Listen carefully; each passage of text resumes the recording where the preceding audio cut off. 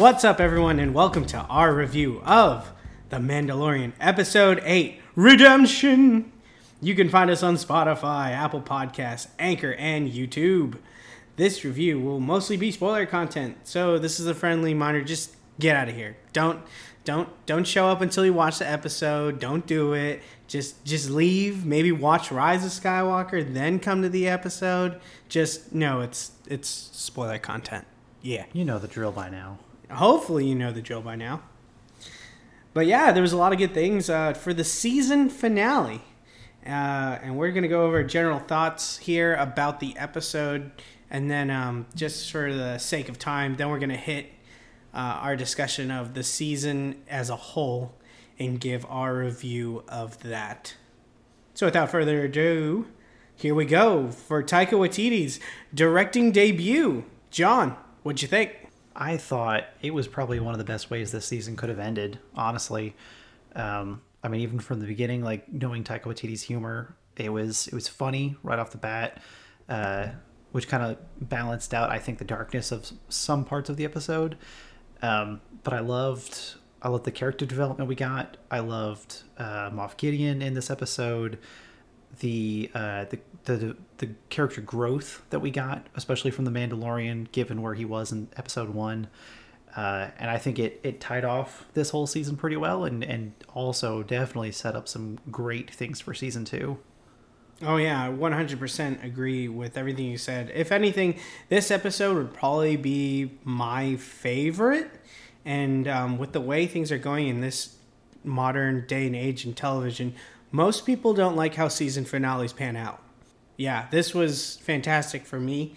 I really enjoyed the story, the amount of Easter eggs that was put into this from the fandom and just the general Star Wars lore. I think this is the bright spot of Lucasfilm and Star Wars property under Disney's hands. So, I really like this episode. There's very little I can say I disliked, except for maybe a few of the choices as far as a little bit of the action, but a lot of the action I really, really liked. Yeah, I'd say probably the cheesiest part of the episode was at the very end, right after the Mandalorian took down that TIE fighter, and Greef Karga is just talking to them, and every time he talks, he just sounds like a character from a video game who's just spouting off exposition right before you start a side quest. And yeah, but I like it a lot. I like Greef Karga's character in being kind of a video gamey, like, hey, what are you doing? Stay here with us. We got a good thing going, man. I mean, he does it very well. It's just it's a weird contrast between what he's doing and what everyone else around him is doing, and how he's like, well, we wiped out all the scum and villainy from this place. It's a great planet. You should stay here. And I mean, I like him and I like his choice. Out of everything that happened, it was probably just the most awkward for me. But that doesn't say much about his performance or about the episode as a whole. Yeah, I think you could take away a couple of things from him, but mostly the episode is full of good things. And for particular, I'm just going to list off some things that I really loved, and you could jump in. Wow, the Darksaber. It is back. Oh, we're just going right for it. Yeah, absolutely. Absolutely. The Darksaber, that ending, that's what got me, is when I saw that. And I still haven't finished the Clone Wars. I still need to get around to binging it. But when I saw the Darksaber, I know what it is. And I was very shocked, and it was everything I wanted from a Star Wars movie. That is a reveal that works really well. Rise of Skywalker, I'm looking at you. Oh. But the Darksaber was great to see it in the hands of Moff Gideon, and it's great to know that Mandalorian knows who Moff Gideon is and how that relation goes back, which now reminds me of the flashback.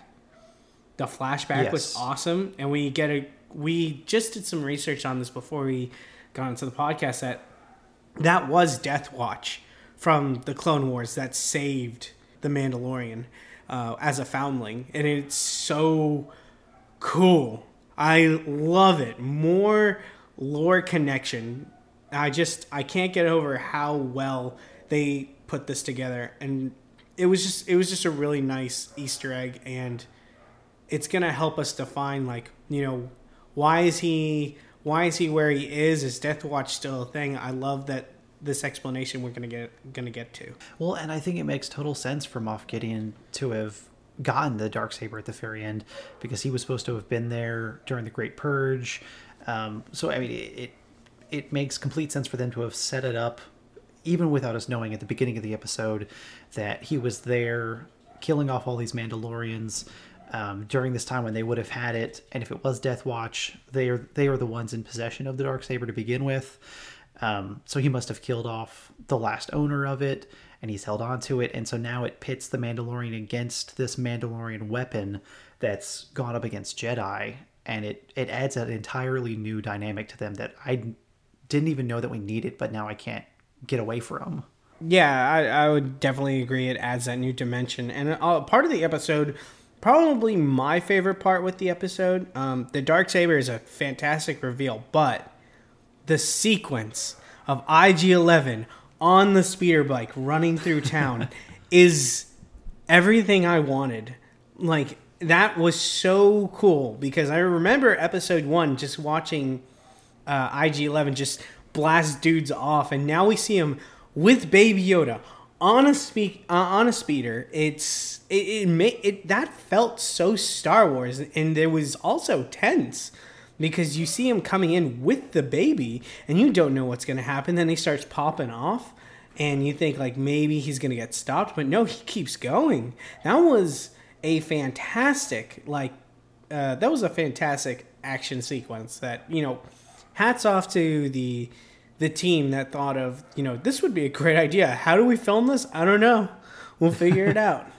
Well, I think it works so well because that type of droid is capable of so many things that regular people aren't. And with it being a droid, he can twist around, he can bend over backwards like he does. He's got that incredible aim in contrast with the stormtroopers. And so to see him come in and save the day like that, I mean, it was just fun to watch, honestly. And I mean, it's definitely because of him that they were able to get out of that situation at all. Yeah, absolutely. And we talked about this too, that IG-11 would come to save the day, or if they switched to the dark side. So this was really cool to see that come to light.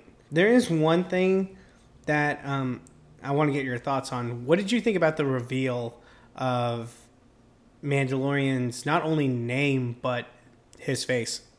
So we've talked about this before, where I had hoped that they would strip the Mandalorian of his armor and bring about that shame, I think, that he was trying to prevent this whole time. But I think it shows the depth of the knowledge that Moff Gideon had, where he knew, who is it? Sun Tzu, know your enemy.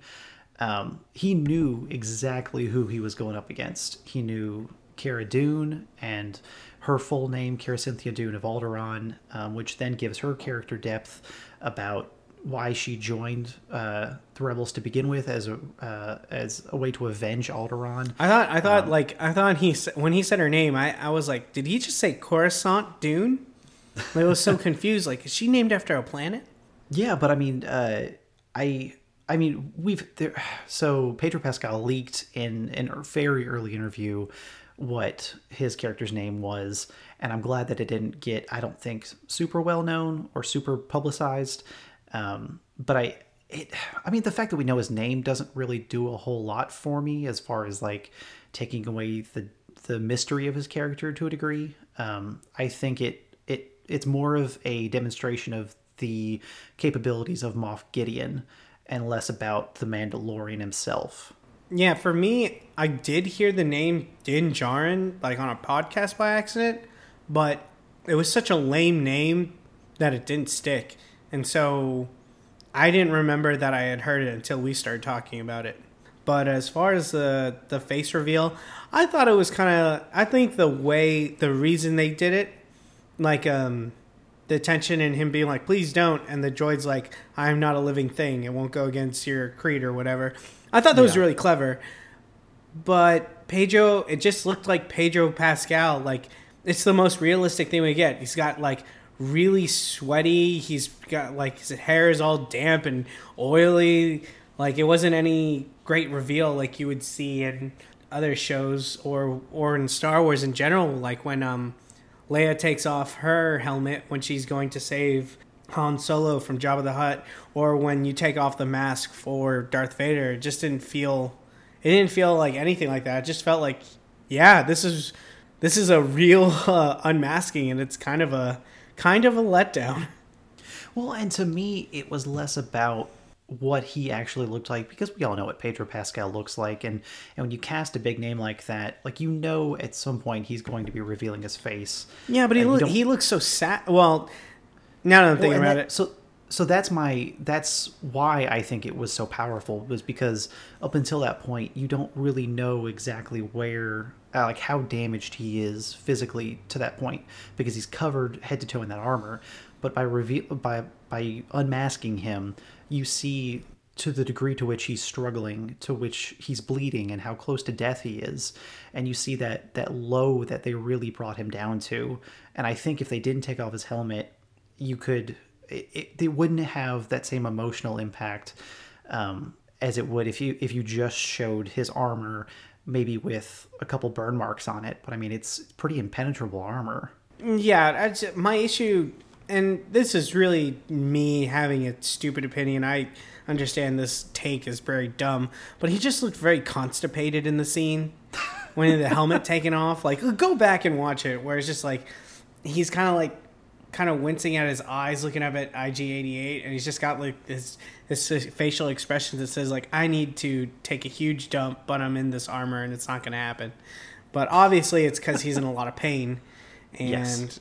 It makes sense. It does. I don't know. I felt like I'd get something else from it. As great as this episode was, the action in it, the suspense, there was another thing besides the reveal that kind of got to me, and that was Din Djarin leaving Cara Dune and Greef Karga. It felt kind of, he didn't say like thank you or goodbye. There's just like, Cara Dune's like, take care of him, and he's like, I will. And Greef Karga says his things like, you always got a place back, and then he turns around and then flies off into the sunset. I was like, wait, what? But you're not going to be like, thank you for everything, or like fist bump or high five. I don't know. I know he's a Mandalorian. The emotion is not there, but they helped him. They saved his skin, or he screwed up all their stuff, kind of, in a way. And now, where's the return of thanks? It just felt very weird, because I thought this was going to be the crew going forward. It did feel a little sudden, I would say, especially considering the fact that they just shot down that TIE fighter, and they didn't even really go over and confirm that he was dead. And I mean, it didn't explode. There was no proof that he didn't survive, and they just let it drop, and then they moved on. I mean, it's got to be basically like a reset for where season 2 starts. And I think he's going to be off on his own in space with Baby Yoda. I don't think he's going to be tied down by those characters. I mean, I'm curious to see, with them staying on Navarro like that, what Moff Gideon does, and if he hunts them down, and maybe if he kills them or puts them in mortal danger, and they have to bring back the Mandalorian to Navarro. It pits Cara Dune and Greef Karga against Moff Gideon at the beginning of season 2. He's still on the planet, as far as we know. So he was walking around, so he's not out of it. No, he's not. We've kind of talked a lot about this episode, things we liked, things we didn't like, some really cool scenes. Is there anything else before I have a very interesting question for you? So, is there anything else you got about this episode? No, about this episode, I mean, just the fact that it paid off a lot of things from the first few episodes. He finally got that jetpack. He earned his signet of the Mudhorn. Baby Yoda is his foundling. He's a father now. Papa. Yeah, Papa Mando. Papa Mando. And it was just, overall, it felt very satisfying to me as a fan, and definitely restored my faith after all of those side quest episodes. Yeah, I definitely feel the same way. Just, this was by far the shining spot of this season so far. It does make up for a lot of the missed opportunities with like the B plot and the filler episodes. This makes up for that. Even though this episode went a different way than I thought the season was going to end, I like this ending a lot better, and I like the way they set it up for the next season, which comes to my question. Yes. What do you think they're going to do for season 2? So I think we're definitely going to see a desperate Moff Gideon. His forces are all wiped out. It's just him and the Darksaber now. So we really will probably get to see him use more of his cunning and ingenuity as a strategist and as a fighter. I don't want them to find Baby Yoda's species or planet. I think there's a reason why it's left untouched by Lucas. I hope that they don't fully pursue that direction. But I'm also worried that they're gonna have the first few episodes be more of those side quest missions, like the middle of the season was, just given kind of where everybody is. But I mean, I think Jon Favreau's kind of earned our trust at this point, given everything that he's been able to do. But I hope that we get to see a Mandalorian versus Darksaber fight, and I definitely think they're going to pay that off. They still haven't paid off who found Fennec Shand in the desert, so I think that'll more than likely be paid off within the first few episodes of the next season. And I mean, honestly, other than those few things, there really aren't that many loose ends from this season, which I think is pretty surprising. Yeah, like I said earlier, I think they ended it quite nicely, and the Fennec Shand thing. If that was Moff Gideon the whole time, it just felt awkward and stupid. Like, we have no sure way that it was him. And people are talking about like spurs online, like, oh, they were wearing spurs, whoever it was, and Moff Gideon doesn't have spurs on his boots, blah blah blah blah. So I kind of feel the same confusion as the fan base, where I'm just like, but why? Yeah. So I definitely understand that with the loose ends, but I'm actually looking forward to finding out the Yoda species. I want an explanation, but I can see why you're apprehensive because of the way Lucasfilms has been handling a lot of Star Wars content.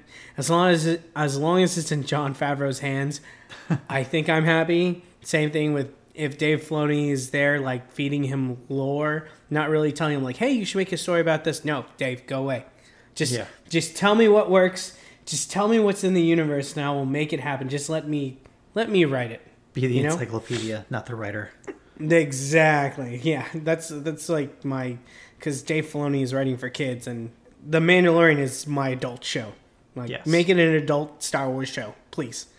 I would be very excited to see what they do with The Mandalorian.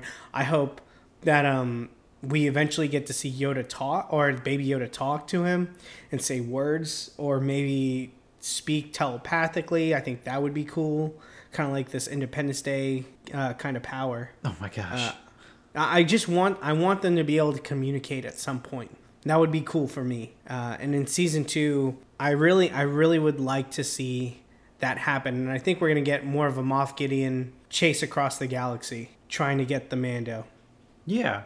Like I said, I'm very curious to see. I mean, because I think we got what I had wanted with the Mandalorian kind of being stripped down and basically like starting over, as far as he had his helmet taken off on the brink of death. But now I think we're going to see Moff Gideon in kind of a similar situation at the start of season 2, and get to see him come back and kind of crawl his way back into the same position he was in before, where he won't have the same types of resources, the same type of help. It's going to be him versus the Mandalorian, who's already beaten him once. I hope that, especially given the caliber of Giancarlo Esposito and his type of performance, I hope that they really use that to their fullest extent and go with the real subtleties I think that he's capable of. I mean, it's going to be a really dramatic, really character-driven season 2. Man, that's what I want, and I'm excited for it. But let's go ahead and talk about the season 1. It's finished. It's over with. Let's go ahead and review that. And I want to get your thoughts on the things you expected going into it and what you got instead. Going into it, I think I expected more of like what happened in the last in episode 3 and episodes 7 and 8, where it's a bit more action packed, a bit more force powers to a degree, and definitely what we got was what heavily Western influenced lone gunman type of story, saving a child, protecting him. I think overall, I think the season, given that we have the full perspective now, I think it worked, and I'd probably give the season in like an 8 out of 10. I think, and I think overall it was definitely really brought down by those middle few episodes that really didn't tie into the greater story yet. Given that, like the prison break episode, which I thought parts of it were really strong, but overall it didn't tie into season 1 after that fact, or after that point. And other than introducing Cara Dune, the episode on her planet hasn't paid off in any other way as well. Well, he might go back in season 2 and bang it out with the woman. I don't know. Yeah, and that's the thing. Like, there's definitely that opportunity to go back and revisit these things in season 2, like seeing his original crew with those mercenaries, and going back and seeing how that the rest of that planet that he was on has survived after he and Cara Dune left. But it was definitely, and I've said this before and I'll say it again, it was a different story than what they marketed it as. I'm content with how it worked out in the end, but it definitely left us hanging there for quite a while. Yeah, I would agree. For me, though, the expectations, I wasn't planning on seeing any Force users in this. From what I was expecting for The Mandalorian, I was expecting, we saw the trailers about hunting as a dangerous business or career, whatever it is. I was expecting more along the lines of the bounty hunting world, the underworld, and just looking at maybe a bad guy doing bad things, or maybe getting caught with the wrong crew or something like that and has to go on the run by himself, or just along those lines. Seeing a bad guy and then finding them relatable as they struggle with doing bad things and wanting to be good. And with this, we kind of got something different. We got a parental relationship between, the Mando and the baby Yoda. He's still a bounty hunter, he's being bad, but a lot of these episodes don't really, they're not concise because of those filler episodes, and that's the worst part of this season, is those filler episodes. I can understand if it's 15 episodes or 20 episodes and you're going to have a few filler episodes in between, but 3 out of your 8 episodes are filler? Yeah. It doesn't make sense to me. I don't know in what mind they were like, yes, filler, that's how we do it. If you don't have it, if you don't have the stuff to make this show good, you call it a mini series. Or you know what? Tell us that the episodes are going to be 20 minutes long, and then make it fill it out to 8 episodes. And I hope at least that they take those things that we are saying are filler now and pay off a little bit more in season 2, to where it continues to tie things together, because there were definitely plot threads that were left open at the beginning of the season that in episodes 7 and 8 they tied off, like IG-11's fate, Cara Dune, her coming back and helping Mandalorian out, Greef Karga, his character pivot as far as being just the head of the guild, and then helping out the Mandalorian and killing off those other bounty hunters that were going to take him down. My thing with that is, with what the expectation was going into this, is that it somehow is still reflecting the faults with the new trilogy that come out, where it's just inconsistent. And that is not so much of a execution. That's like baseline. That's pre-production type of crap. And I can't get over that fact, and that I'm seeing it in The Mandalorian as well, which I think is a better consistent product than the new trilogy. And I'll say that as someone who did like Rise of Skywalker and A Force Awakens, and I didn't like The Last Jedi when it first came out, but I kind of like it more now with The Rise of Skywalker. I could still see all the flaws that people are complaining about, and Mandalorian, they do need to listen to fans, not necessarily do everything the fans want. That's why you are a creator, but Disney needs to have a plan. and stick with it. Stick with the plot, because they don't do this with the Avengers. No. All of their stuff connects. There was no point to that to the Fennec Shan stuff. I just don't get how, with all the creativity that goes behind this, that you didn't account for the backlash of something being pointless. It's just not good writing for a television show this size. Yeah, and they haven't paid it off yet. Like I said, I'll give them the benefit. I think they've earned the benefit of the doubt so far.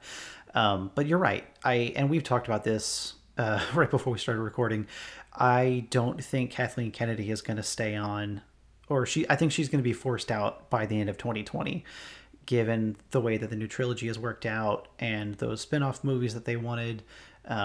And kind of if she had anything to do with the negative aspects of The Mandalorian, I think it shows that she is not to the degree of a producer that Kevin Feige is, and that you're right, like they don't have that unified vision of this is the roadmap we're going to follow, this is how we're going to get there, this is point A, B, and C, and this is how we're going to finish it out. There's not that strong sense of leadership from the top down.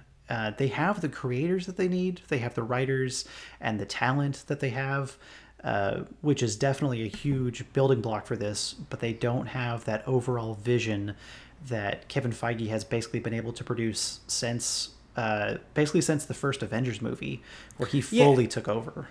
Yeah, but he's the different. I think you're on the right track. I think that what they're missing is not only strong leadership; it's a visionary. Yes. Someone who's like, this is what I want Star Wars to be, and this is how we're going to do it.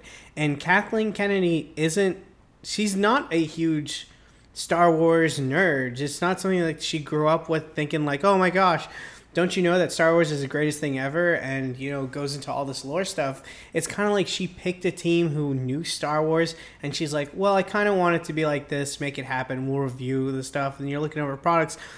It's like what they joke about board meetings, where it's a bunch of 50-year-old men trying to figure out how to market like toys to kids. Yeah. It makes no sense, and I think that's what we get here with Kathleen Kennedy. I agree with you. I don't think we're gonna see her till the end. I think it'll be a harmonious send off for her.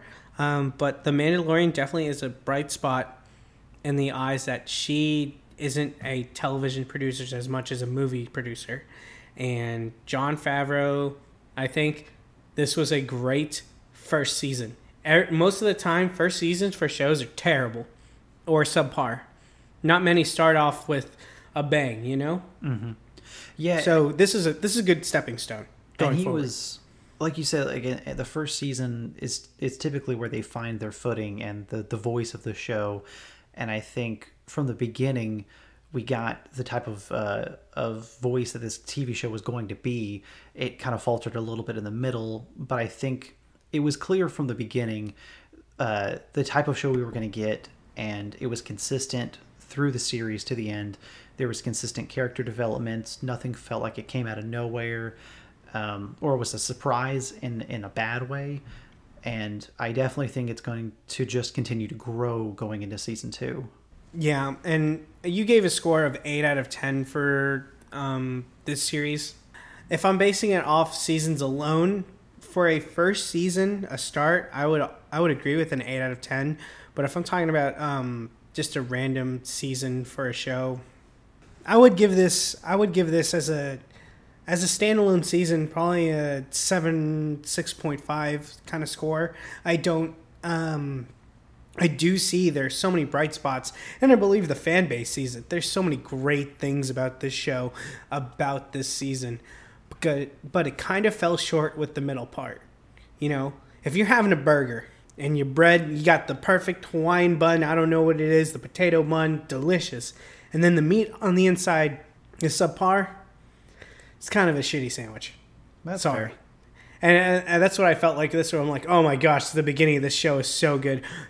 Why did they do that? It makes... Where are we? Like, when are we going to get to the A plot? And then you get it. It's like, oh, thank God. And like, as our discussions were the past few weeks, we're like, wow, we have our doubts. We hope they stick the landing on this, because it doesn't feel good. This is a roller coaster ride. And that's why I'm willing to score this lower for a standalone season. But for a season 1, I'll agree with an 8 out of 10. I'm excited to see season 2. We're going to have to wait a long time for it because it's supposed to come out, 2022? No, 2021. 2021. They're almost right? done with it. I think it's going to just be the fall of 2020. I hope so. That would be great. Yeah, they're almost done filming it now, so they should have about 6 months of post-production. I mean, because a lot of it's practical, which is pretty great for a Star Wars type of series. Yeah, that's good. Do you think they're gonna still do episodic, or do you think they're gonna do like a complete release and binge-worthy content? No. I think with Disney Plus, it's going to consistently be episodic every week because with Netflix, I think they have the library to warrant people getting a membership and keeping it. But especially now, I think Disney is really relying on those people coming back week to week to week and keeping that membership long term. Now, granted, like next fall when this comes back out with season 2, we'll also have the Falcon and the Winter Soldier in the fall as well, and so there will be a couple more things to continue bringing people in, and basically from this coming fall 2020 going forward, there's going to be a new Marvel TV show, pretty much piggybacking on the ending of the previous one. So we'll have some pretty consistent content in that regard. And I'm hoping that we get some more Star Wars content besides just The Mandalorian. Yeah, or that Rebel or that Resistance show, whatever it is. We are getting Kenobi. Don't know when that's coming out. Yeah. But with Deborah Chow working on it, I'm excited to see where they go. And yeah, it's been good. Some faults. But overall, I think Jon Favreau has won the fan base. And he is my vote to take over Star Wars. That would be freaking fantastic for me. And his resume is getting stronger by the project. I would definitely agree. Any closing thoughts before we tie this thing up? You know what? It's a weird closing thought. I was not expecting that Astro Droid to turn into like a humanoid figure with its hands and stuff, and it was kind of jarring to look at for a moment. I was like, I don't know how I feel about this droid. It is very, very creepy. That's not normal. It's not. But besides that, closing thoughts on Mandalorian Season 1. They've got me in it. And Baby Yoda lived. Baby Yoda didn't die. And I'm happy with that. Just want the fans to know I'm a fan of Baby Yoda living. And when he was getting hit by Jason Sudeikis and Adam Pally, those stormtroopers, I was kind of mad. I'm glad the Baby Yoda fandom has won you over finally. What do you mean finally? I've been in it. I was just saying. Okay, we're not going to go back down this rabbit trail again. I'm sorry. Hold on. I was willing to be the bad guy so that we could get a better season. I was willing to do that for all of you. But I love Baby Yoda. I love him. We appreciate your sacrifice, Chris. Thank you. No one thinks about the sacrifice. That'll be it for us. Look into more reviews of shows or movies as we go forward into the new year. Obviously, right now, we're not working too much on the podcast just to gain some more ideas, and we'll come back in full force in January sometime and continue doing podcasts, and hopefully we'll find a new show to review. If there's a show you think we should review, let us know in the comments. Give us some feedback on that. And with that said, we will see you next time, everybody. All right, see you guys. Bye.